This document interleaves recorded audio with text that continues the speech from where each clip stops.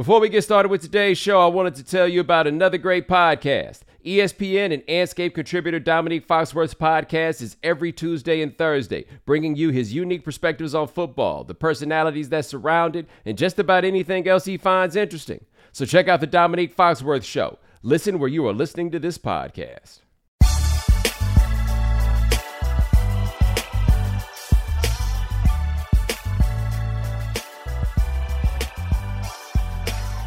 Ladies and gentlemen, welcome to The Right Time.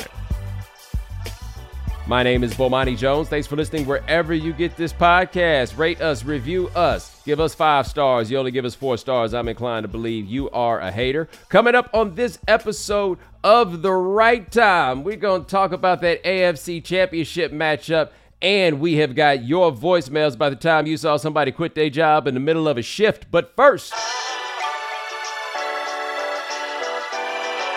oh, how about them Cowboys? Whew, boy, look, if you've been listening to this podcast this season, I've decided that I would like to get back into more of a traditional sports fan realm. And what I mean by that is I'd like to have a team to root for.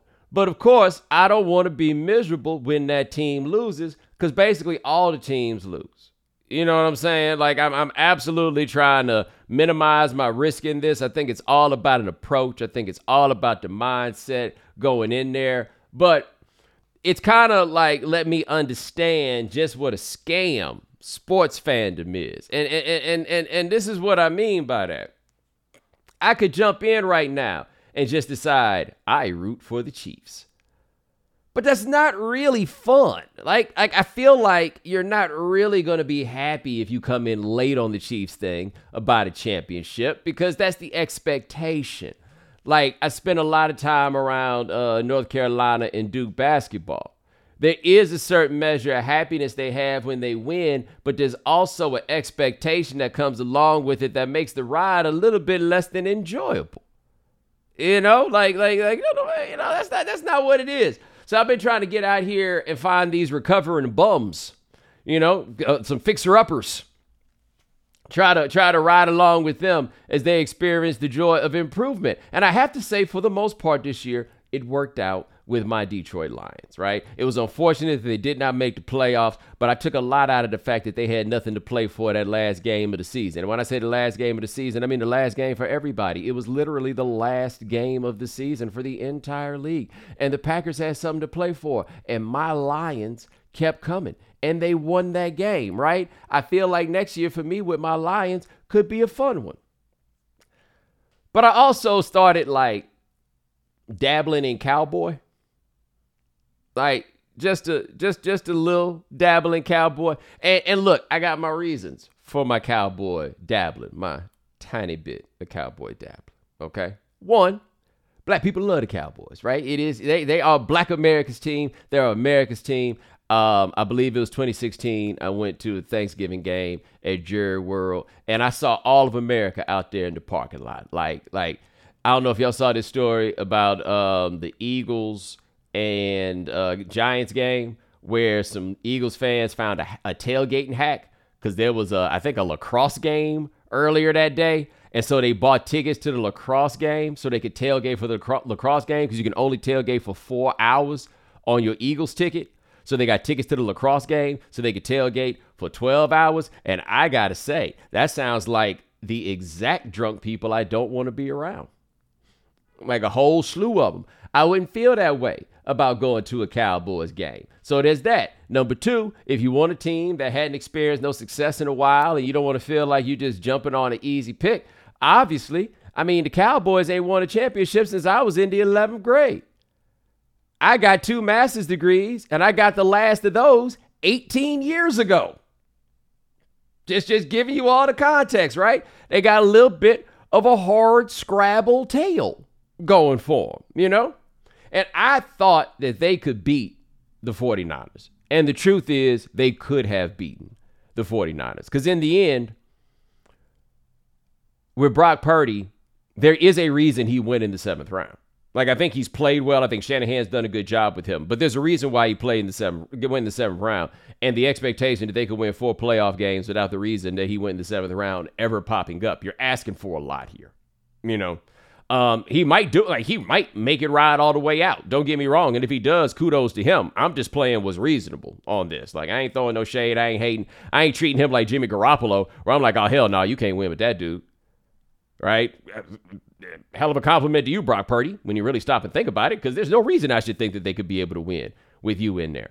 But anyway, Cowboys had a chance to win that game. They just had a couple things going for them. One, that whole kicker situation. Good for him that he got it taken care of. I also want to make a note right fast on the kicker situation. Did y'all see that they showed before the game that the 49ers had dudes that was just all up in his space when he was trying to warm up? Trent Williams, big ass over there, just like, oh, shut up, man. I'm just over here getting ready for the game or whatever it is. And I got to be honest with you, man. When football players do that amongst themselves, it's gamesmanship. When you do it to the kicker, it just feel like bullying. Like big old giant ass Trent Williams over there trying to make life hard on the kicker. Come on, man. That ain't feel right, dog. I understand the game's the game, but that didn't feel right. That just felt like y'all should be better than that. That felt like there should have been some girls over there. Come on, leave him alone. Y'all know he don't mess with nobody. All right, like that's how that whole dynamic felt to me when it was going on. But the story out of that game, obviously from everything I've seen, is Dak Prescott. And I'm going to tap a little bit more into the Prescott thing in the next block as I talk about the quarterbacks that are going to be in that game for the AFC. But this is what I feel confident saying about Prescott after that game and other games that we've seen him play. Is Dak Prescott a good quarterback? Yes. Do I think he is a very good quarterback? Yes. Do I think you can win a Super Bowl with him? I'm going to say yes again, but you could tell that was leading to a but. Okay. But you ain't jumping on his back, right? You're not going to jump on Dak Prescott's back and say, we need you to win this one, buddy. That ain't going to happen. And I felt like the game against the 49ers was a game where they needed to jump on his back, okay? You can't play for any kicks. Like, I was amazed that McCarthy kept sending the kicker out there. And kind of kudos to him, because I really think with Maher, it was really just going to be a matter of making one. And then once one got made, everything was going to take care of itself, right? Like, he just needed to know that he could do it in a game. But they kept giving him chances to do it, because I don't think I would have, like, to be perfectly honest, right? And I get it. You don't want to have to go get you a kicker off the street for the NFC Championship game before the division round or anything else. Like, you stop and think about that for a second. Brett Maher was, Brett, I believe it's Brett. I may have been calling him Brett. I'm going to call him Brent so you can't tell, right? So Brett Maher, he had a good year from what I could tell, from what everybody was talking about, right? He had a good season, and a good season for a kicker is you already think about that dude. He had a good season. Them dudes that's at their cribs right now, you think they coming in all loosey-goosey? No pressure, kids. You need to get us to the Super Bowl. Nah, man, I get it. You want to stick out with the guy that you had, and then once you had him, you still had to maintain his confidence while he was out there, all that. But in the end, the Cowboys are in a situation where you couldn't trust no kick. Then you got a situation where Tony Pollard breaks his leg. So we've also got that, okay? And the thing about Pollard breaking his leg is you can't trust Zeke. Like, you get out there and watch Zeke, there's nothing sadder, or a few things sadder in football than seeing a running back who ain't got it no more, but you remember what it looked like when he had it. Because every time he gets the ball, it'd be like, damn, why it take you so long to go to the other way? You know, like, you can just see, like, he just doesn't have it anymore. He is, like, in a way that doesn't even make him like a second string running back. What he is a really good pass blocker. Like, that's kind of the point that we've gotten to with him. So you weren't going to get anything out of him. If they were going to get this done on offense, they were going to jump on their quarterback's back and go. And their quarterback tried to jump on CeeDee Lamb's back as much as anything else in order to make it happen. Like, yeah, the 2 interceptions, they're what they are. Right. He threw the picks. There's no way around it. They still could have won in spite of the 2 interceptions. The issue for me in watching Dak is that he's not the dude that can elevate this. Right? If things are going well around him, he can do well also. If those other things are not going well, it doesn't look like he can give it to you. And maybe that's not a permanent condition, right? Like maybe that's something he can step out of. But there's certain levels of this in football, man, where dude just is whoever the dude happens to be. And he might not be the guy that can jump on, that you can jump on his back and go. And if he's not that guy, I don't want to say that's fine, but you're going to have to build everything around that understanding. Now, I know that people think of Prescott in the context of the salary that he has, because I think when he got it, he was the highest paid quarterback in the league. But you see how that stuff all adjusts around him. Like, as the cap gets bigger and everything else, I think his salary is going to be one where it's reasonable that you can do the things around him that you need to do. But the biggest thing that I would be trying to do around him is get as strong a run game as we could possibly have. Like, look, the dorks can tell you everything they want about why you shouldn't run the ball that much or why you should pass the ball at a certain percentage. I don't think they're necessarily wrong about that. However, if you can run the ball, the simple fact that the option exists and that you really got to respect it, even if you don't do it all the time, you got to have it there. And for a dude like Prescott, where you're probably going to need to do a lot of your work off of play action, you got to have that. So the offensive line the Cowboys have is not the one that they had like 4 or 5 years ago, where they were just, that was just road graders, man. Road graders with 2 or 3 Hall of Fame type of players, where a dude like Lyle Collins was your 4th best lineman. I mean, they had the dudes, they had the bodies. And if teams know that you can lean on them and go forget about 1 yard when you need it, know that you can go get 3, that sure helps you get out of those we need 8 on 3rd down to get to first. That seems to be the way that you got to do this with Dak. But at this point, given that this was his 7th year in the league, if he was the guy that could carry you, I feel like we know it by now. And I don't think that he's the guy that can carry you. But they lost to a team that also clearly had a quarterback that you can't ask to carry you. The difference is the 49ers know that. Right? Like, it's set up around that. They're not acting like that dude's somebody that can carry you. And Dak is probably not going to be the guy that can carry you. Now, before I got in here to do this show, I was watching Get Up, and I was watching all the doom and gloom that surrounds Prescott. And this is the part that frustrates me. Did Dak Prescott have a bad season? No. Like, there's no argument that he had a bad one. Go look at what happened to the Cowboys offense when they went from Cooper Rush to Dak Prescott. And it was in spite of some of the things that Prescott did, but I don't think it was in spite of him. Like the idea of him, the notion of him at quarterback. I don't think that it was in spite of him in that way. You saw how he played in that Tampa Bay game. Like, he didn't carry them because they were beating the hell out them boys. Didn't nobody really have to do the carry situation. But you saw he looked like that dude in the course of that game. Man, he has this bad game, and it's just like the ways that I'm watching people jump off the idea of him as like even a good quarterback. They don't realize it's what they doing. They don't realize it, but they doing it. They doing that thing. And I'm going to point out an example in a little bit that'll help you understand what I'm talking about. But they doing that thing. Your black ass better not come up short for the nope. It is for as long as you out there. They don't believe you. You need more people. No matter what, right? It's just like, hey, I think this guy's actually got it. Hell, man, they even doing it with Patrick Mahomes. And I want to get to this now so I can say all the nice things about Joe Burrow later. Fellas, I was watching on Get Up, and the question on the bottom of the screen is Joe Burrow the best quarterback in football? This is after a game where Joe Burrow averaged 6-point-something yards an attempt. Now, look, it was snow and he played very well. I'm not saying he played badly. I'm just saying it wasn't a game that you come off the weekend and be like, hey, I wonder if that guy's the best. A weekend where we saw Mahomes, you just saw Mahomes play. He got it done on one leg. On one goddamn leg. And y'all are out here asking me if Joe Burrow is the best. Why y'all gotta be like that? That's all I'm asking. Why do you have to be like this? So at Prescott, yeah, I think it's proper and important to calibrate just how good he is. But if you're coming out of this with the conclusion that he's not good because he had a year with a lot of interceptions, quarterbacks do that.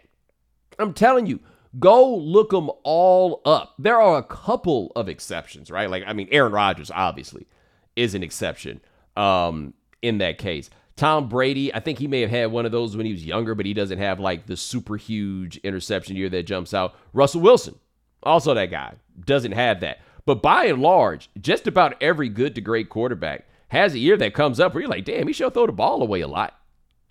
Like, it happens. And I'm just saying, I watch people hold out hope on Kirk Cousins for years and years and years, and you want to bail on Dak Prescott in a year where the team went 12-5? All right? Y'all kept telling me about Tom Brady as the winner guy. If you think the quarterback wins are a stat, I don't, but you do. And Dak Prescott just got one over Tom Brady, and then that stopped mattering the week after. I'm just saying, man. Just saying. We can be reasonable about the dude. I think he's a very good quarterback, but it's fair to say that he has limitations. And the Cowboys are going to have to figure out how to work around those limitations or consider the fact that maybe Kellen Moore is not the right offensive coordinator for him. Because what Prescott is too good for you to give up on. You ain't getting nothing better no time soon. Minnesota stuck up there with Kirk Cousins for all this time because even he's too good for you to bail on. So, hey, man, he's the guy they're going to have, and Jerry going to have to make some decisions because he's a very, very loyal guy. But he's probably going to have to make a change. If Kellen Moore can't figure out how to be the guy to level this off with Prescott and figure out how to maximize him, like in a way that Daboll figured out how to maximize Josh Allen and Daniel Jones, then they got problems. Right fast, while I'm on the NFC, quickly, by Eagles-Giants. I have no idea what to do with the Eagles after that game. And the reason I say that is they're so good, right?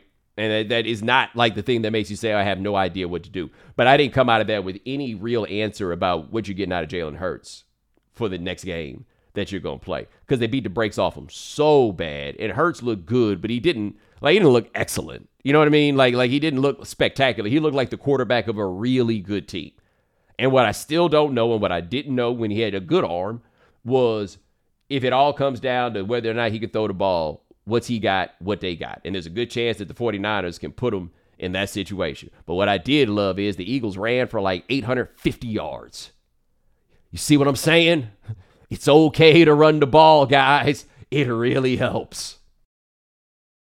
Spring is the best time to add new challenges to your training, just in time for summer and warmer days. I've been in the gym a little bit trying to get my fitness in check so I can break these skinny allegations I keep getting. And spring is the best time of the year to take a new look at your fitness routine, dial it up a notch, and continue powering on. Peloton has everything you need to get you where you're going. Whether you prefer to run outdoors, row, or ride at home, or strength train at the gym, Peloton has something for you. Peloton's varying class lengths were designed with your training plan in mind. Personalize your workout. Whether you'd like to add a 10-minute core session at the end of your strength class or take a 60-minute power zone ride to increase your endurance. Peloton classes are designed to help focus on your needs and goals while challenging yourself at every level. Now you can catch up on your favorite NBA games with NBA League Pass while you push yourself to new levels of fitness. Watch your favorite games and win your workouts with NBA League Pass on Peloton and visit onepeloton.com. Peloton All-Access membership and NBA League Pass subscription required. This episode is brought to you by Shopify. Forget the frustration of picking commerce platforms when you switch your business to Shopify, the global commerce platform that supercharges your selling wherever you sell. With Shopify, you'll harness the same intuitive features, trusted apps, and powerful analytics used by the world's leading brands. Sign up today for your $1 per month trial period at shopify.com/tech, all lowercase. That's shopify.com/tech.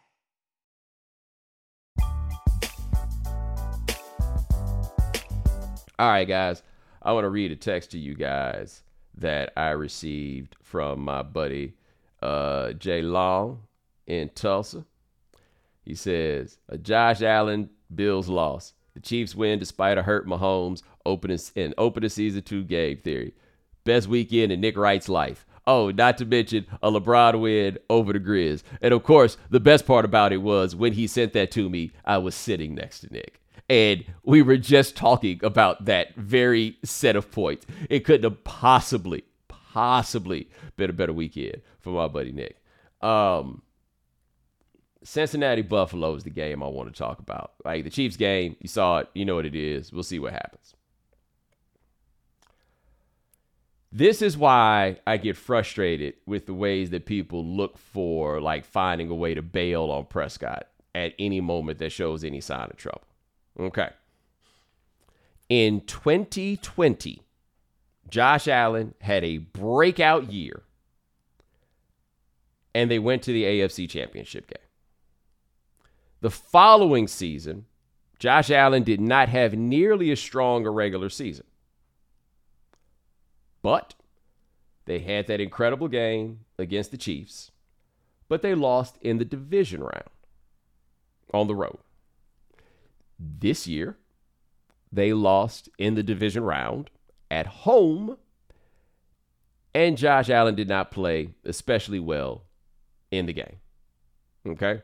We saw in the course of this season, I don't know if I want to say regression from him, but what Brian Daboll seems to be good at, and the Daniel Jones season kind of helps to solidify this with Josh Allen. He gets those dudes to stop making mistakes, right? Daniel Jones, and Dan, you are a resident Giants fan. He was giving the ball away like 3 times every 2 games those first 2 years, right? The fumbles were out of control, Bo. That was the thing. He was a turnover machine, but career lows this year. Right. Daboll shows up. We see the turnovers go down. Now with Allen, I've been saying, and it remains, he spent a lot of time trying to give the ball away to people, right? But he didn't in the Daboll run with him. We saw a lot more of like the reckless Josh Allen with Ken Dorsey running the offense. He does not look as good as he did 2 years ago. And remember, and I said this about 2 years ago, I was never going to hold it against him if he never put up stats like those again. Because those stats were just so out of this world, it would never happen again. Funny, though, I said that same thing about Mahomes, about his early year. Then he came out this year throwing to me, Parker, Dan, Adi, and a couple other dudes, and the numbers look remarkably similar because that dude's Jordan, all right? But you don't see people jumping up feeling like they got sold a false bill of goods on Josh Allen. Maybe it's because they managed to win, like you win a first-round game, so you can always say, hey, they won a playoff game or whatever it is. But you don't see people having that discussion about, oh, man, I don't know if you can get it done with this guy, right? We've seen that come up so much with Lamar Jackson up until this point. And yeah, Lamar, I guess they've only won 1 playoff game or however the discussion goes. They also had a year where they had the best record in the conference, a year where he's the MVP, all of this stuff, right? But the decision was made about Josh Allen. Now, this is the thing, though, I say about him, and this is very important, and this does distinguish him in a way from a dude like Dak Prescott. You can jump on that dude's back, right? Like, we've seen that. That it's just like, hey, Josh, we kind of need you to bring it all home. He can do that, right? Like, he is in a tier above Prescott for that reason. But you can jump on Lamar Jackson's back, too, right? The skepticism for Allen after he did the prove him wrong thing to people like me, people decided they were never going to do that, but that's what you get when you win a Super Bowl. We ain't even talking about getting to a Super Bowl yet, right? And look, a lot of things happened around Buffalo. The Von Miller injury, obviously, was a big deal. Again, Damar Hamlin not playing football matters to the football part of it, and then his backup got hurt, and they had another safety who had gotten hurt in the course of the year. Like, they were down in a lot of ways. But this was a game where they kind of needed to jump on Josh Allen's back, and they didn't do it. Like, the defense couldn't stop a nosebleed, and they did not jump on his back. He could not take that in that game. Now, this also gets to one of my pet topics that I've talked about many times, which is building these teams around throwing it all the time when you play in a snow globe, right? Like, I want to say they had something like 12 carries from running backs in that game. And that's putting too much weight on the shoulders of your quarterback, right? Especially under those circumstances. Maybe they're just way worse at run blocking than it looks like when I see those dudes. But I think that's all fair to say. But if you doing this like you do it, then you start looking at Josh Allen like, guys, I don't know. We thought we had something a couple of years ago. Like, they beat that mediocre-ass New England team last year in the first round. They beat the decimated Dolphins team and almost lost in the first round this year. Like, they've come up short of expectations in a way that often falls on the quarterback or it falls on the coach. It ain't going to nobody with Buffalo. It just happened. Now on the other side. Hey, man. Cincinnati had one of those we not going to lose games. Like, we made that decision when we showed up that we're not going to lose. And I just cannot believe that the Cincinnati Bengals are capable of such a thing. I wouldn't care if the Cincinnati Bengals had the Avengers. I would never think that they were capable of doing such a thing because I've been living too long to ever believe. Like, maybe that's the team I should have picked. Right? Maybe I could. Maybe that's it. Because, look, you know me. I am all about my man Joey. Joey is all right with me. How long is your championship window? As long as I'm here. And it made sense. It added up. Jamar Chase, always open. They were out there moving furniture against the Bills. And that's even, like, Joe Mixon got that 100 yards. And that's with Cincinnati's offensive line being banged up and everything else. That defense all over the place. Like, hey, they getting it done. But we don't have to overreact about my man Joey. I've seen Joey have better games. Like, what Joey is becoming, though, for people is winner guy. And I say that because even if you go back and look at the numbers in that AFC Championship game last year, Joey wasn't lighting it up in that way. But they were getting it done. And there's a value in that. Don't get me wrong. It's just not, is he the best quarterback in the NFL stuff. We don't have to do that. I promise we don't have to do that. But they got them 3 straight wins against Kansas City. Mahomes going to be out there off the high ankle sprain. But so is Joe Burrow. Like, he got through it and he kept playing in that game. But if you saw that play, it wasn't nearly as significant looking as the Mahomes high ankle sprain. But Joe Burrow took one of them shots where his leg bent the exact same direction. I don't think that dude's going to be out here at 100% in the game. So we're going to see. My thing on this is I keep asking the people who know football better than me. Like, so is Zach Taylor a good coach? And none of them will say yes. They still won't. Not a single one of them will say yes. I don't know. The dudes keep winning, right? Like, I don't feel like I'm in the position right now to say that he's not. But I bet Andy Reid be mad as hell when he go out there losing to Zach Taylor 3 times in a row. Like, that man's got an ego, right? He's got to be fierce. Like, I'll never forget. It was the 2010 season. And I don't know how many of you guys are Florida football fans. But Florida played a game against LSU. And if you remember the 2010 LSU season, it was the strangest season of all time. That was that year where they beat Tennessee that one time because Tennessee had like 14 people on the field in one of the last plays, and they got called for a penalty because you can't have 14 people on the field. And then LSU stumbled into it and won. They won a game to start the year against North Carolina, where North Carolina dropped like 2 or 3 touchdown passes at the end in a game where half the team was suspended because that was when everything went crazy for North Carolina. But they had this game against Florida where it was all the crazy stuff, and Les Miles was doing like the crazy Les Miles 4th downs, and they called a fake field goal where the kicker like threw the ball over the holder threw it over his head to the kicker, and they asked Urban Meyer after the game about Les Miles, and he couldn't even take the question. He was just like, no, let's talk about something else. Let's talk about something else. That's got to be how Andy Reid feels under these circumstances. Like, that's all I got. That's got to be the way that he feels, that he seems to keep on losing these games to Zach Taylor. At home, on the road, in Africa, all of them, man. Parker looking at me funny. It's an all-time great Michael Beasley quote. When he was at Kansas State had lost at home to Kansas like 20 years in a row. And they asked Michael Beasley about beating Kansas at home. He said, we'll beat them at home. We'll beat them on the road. We'll beat them in Africa. No, I don't know why he said that either. I don't know if they have if they got the Motherland series signed up, so everybody from Kansas can go back to their roots. And yes, Kansas, Africa is your roots too. Another day is here, and you're ready for it. What to wear? Check. Breakfast, lunch, and dinner? Check. Planning for what's next and how to save for it? That's where Bank of America can help. For your financial to-dos, Bank of America has experts ready to help get you closer to your goals. Get started at one of our local financial centers or 24/7 in our mobile banking app. Find a location near you at bankofamerica.com/talktous. What would you like the power to do?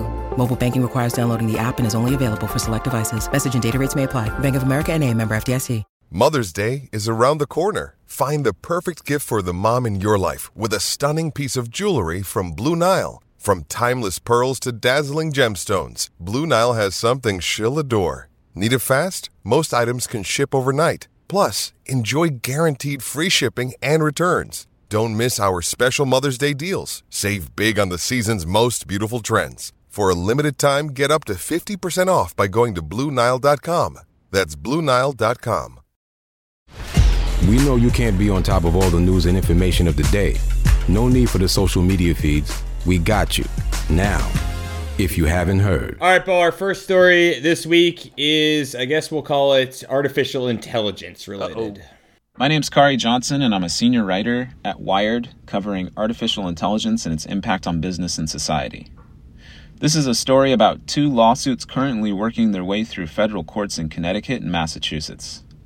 They allege that algorithms created by SafeRent violated the Fair Housing Act, a law that protects people of different race, religion, national origin, and other characteristics from discrimination.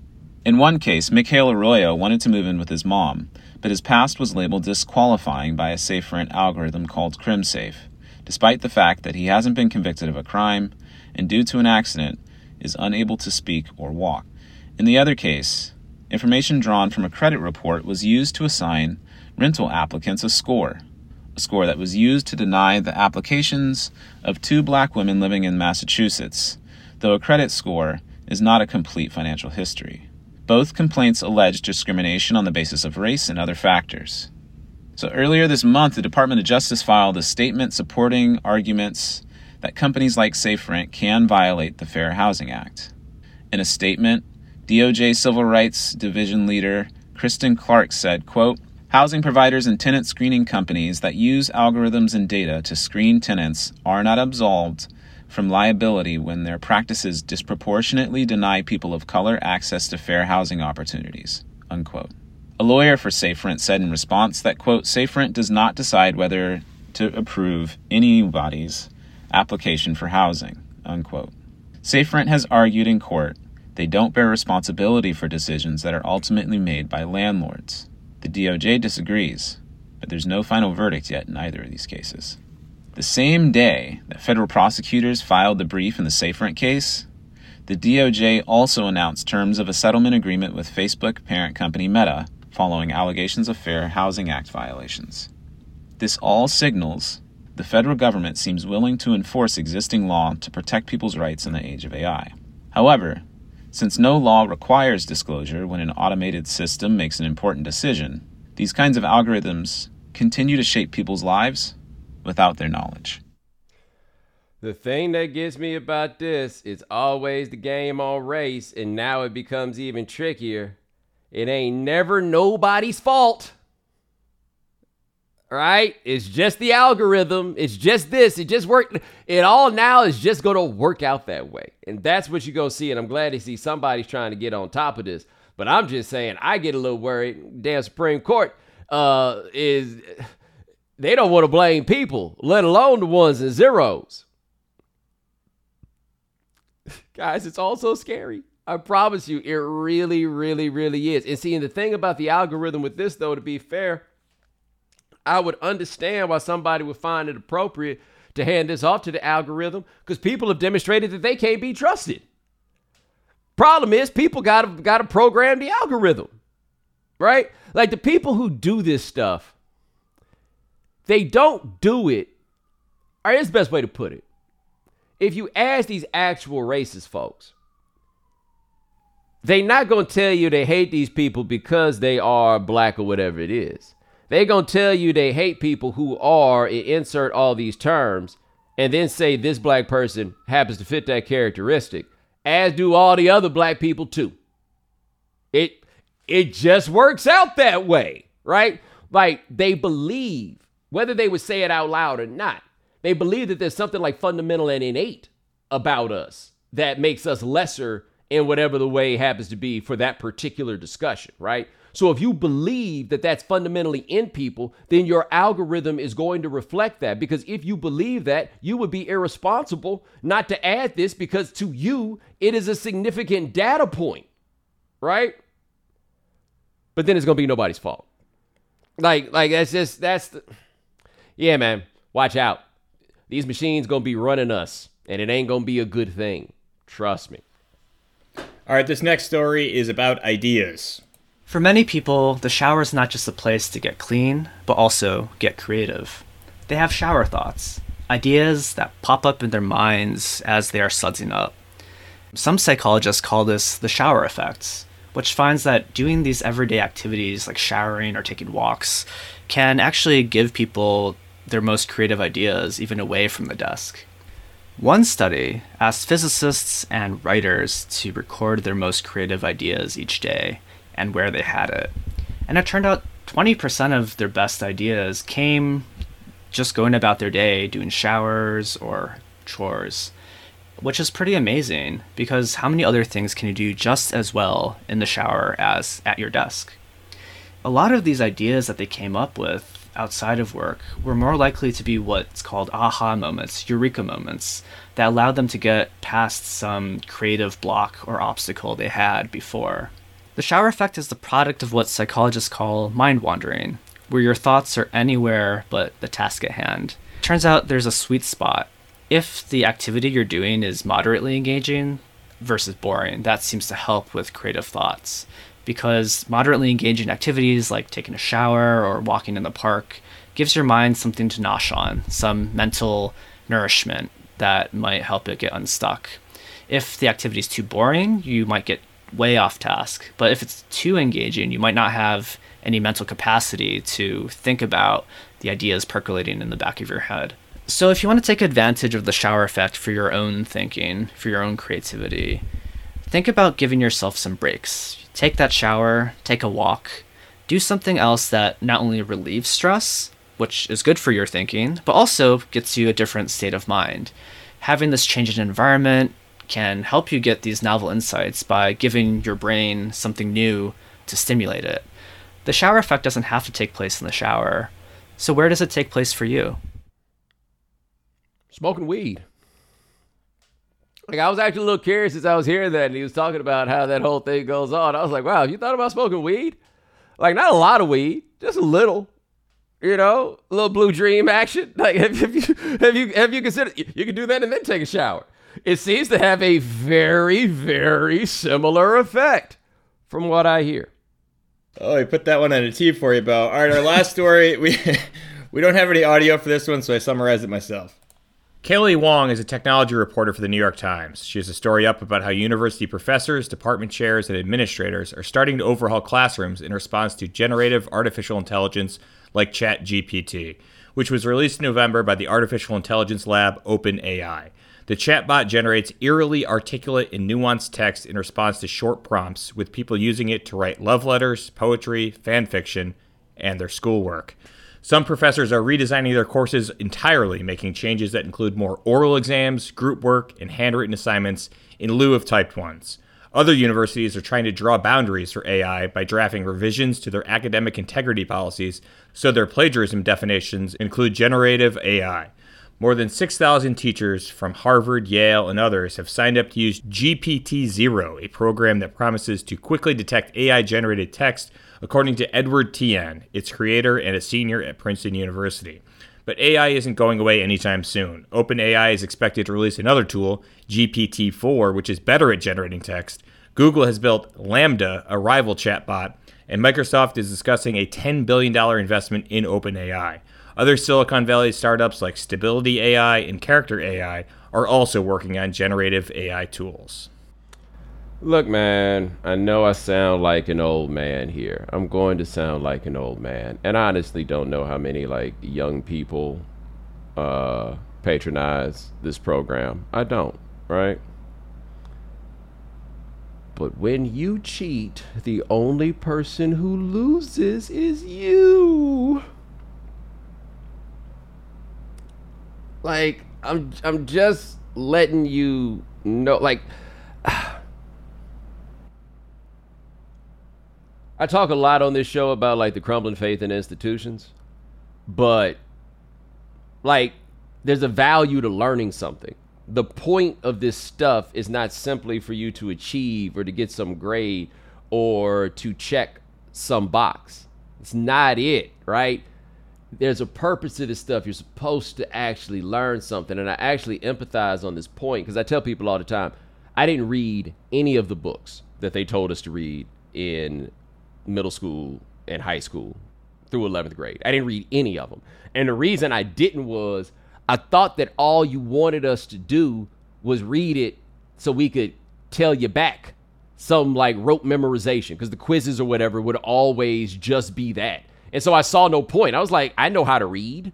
Like, why are we testing whether or not I can read? And I didn't understand that there was like a purpose in like why you read this book, why you read that book, what it points out, what it's getting you to, or whatever it is. And I did myself like a really grave disservice on that. And so what I would do was cram and read in a book or whatever to try to get an answer or some like lightweight level of academic impropriety. It didn't matter, because to me it was just like, you just want to see if I memorize this. There's no point. Like, there's nothing to it.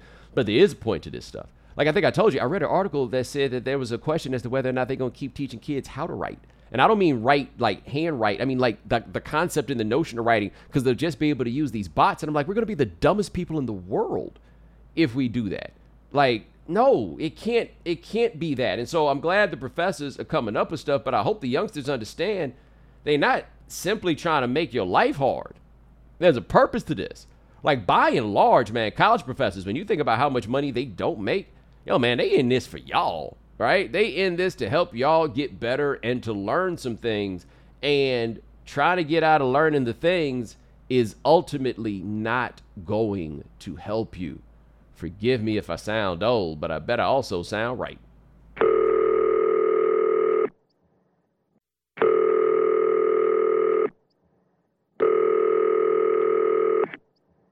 Hey, this is Bomani. You have reached the right time voicemail. Say whatever you want. Get creative with it. But this is your place to talk back to the show. So talk back. Peace. All right, voicemail topic this week is tell us about that time you saw somebody quit in the middle of their shift. Bo, have you ever witnessed such a thing in your life? I sure have, and the problem is I only witnessed it when I was the 8th person in line at the Burger King on Northside Drive and Fair Street in Atlanta. And for those of you who know that intersection, you can imagine all the circumstances that may have arisen to make someone walk out on the middle of their shift. Yes, just walked out, just bowed, didn't say another word, just stepped out. And I was just like, I don't think we're getting Whoppers today, buddy. Who wants to roll the Popeyes? I think that story leaves a lot to be desired, and I'm not sure if our listeners are going to live up to the task, but let's give it a try. I used to do concrete field testing, so I would go to a construction site where there was concrete being put down and test every 5 trucks. Usually you have a pretty clear entrance and exit for the kind of procession of trucks that you get going, and I just stand near where they're unloading with the foreman. For this job, it was a really big new development, 1 million square feet, all kinds of businesses and offices, and it was all on the other side from the main part of the city over a bridge over the interstate. So trucks were coming in. Because it was brand new, you had all these building pads that were nothing but like 5 to 10 feet of basically sandbox sand, really soft yellow sand. One truck driver decides to take a different route than all the other drivers, the shortest route, over one of those building pads. Keep in mind, a loaded concrete truck weighs like 30 plus tons. The foreman immediately sees what he's trying to do, tries to get him on the radio, tries yelling at him, waving at him, and this dude's like 100, 150 yards away, so tons of people screaming at him. Driver doesn't catch any of this, I guess. He cuts across the building pad, makes it about 15 feet, and then his truck sunk 3 or 4 feet into this sand.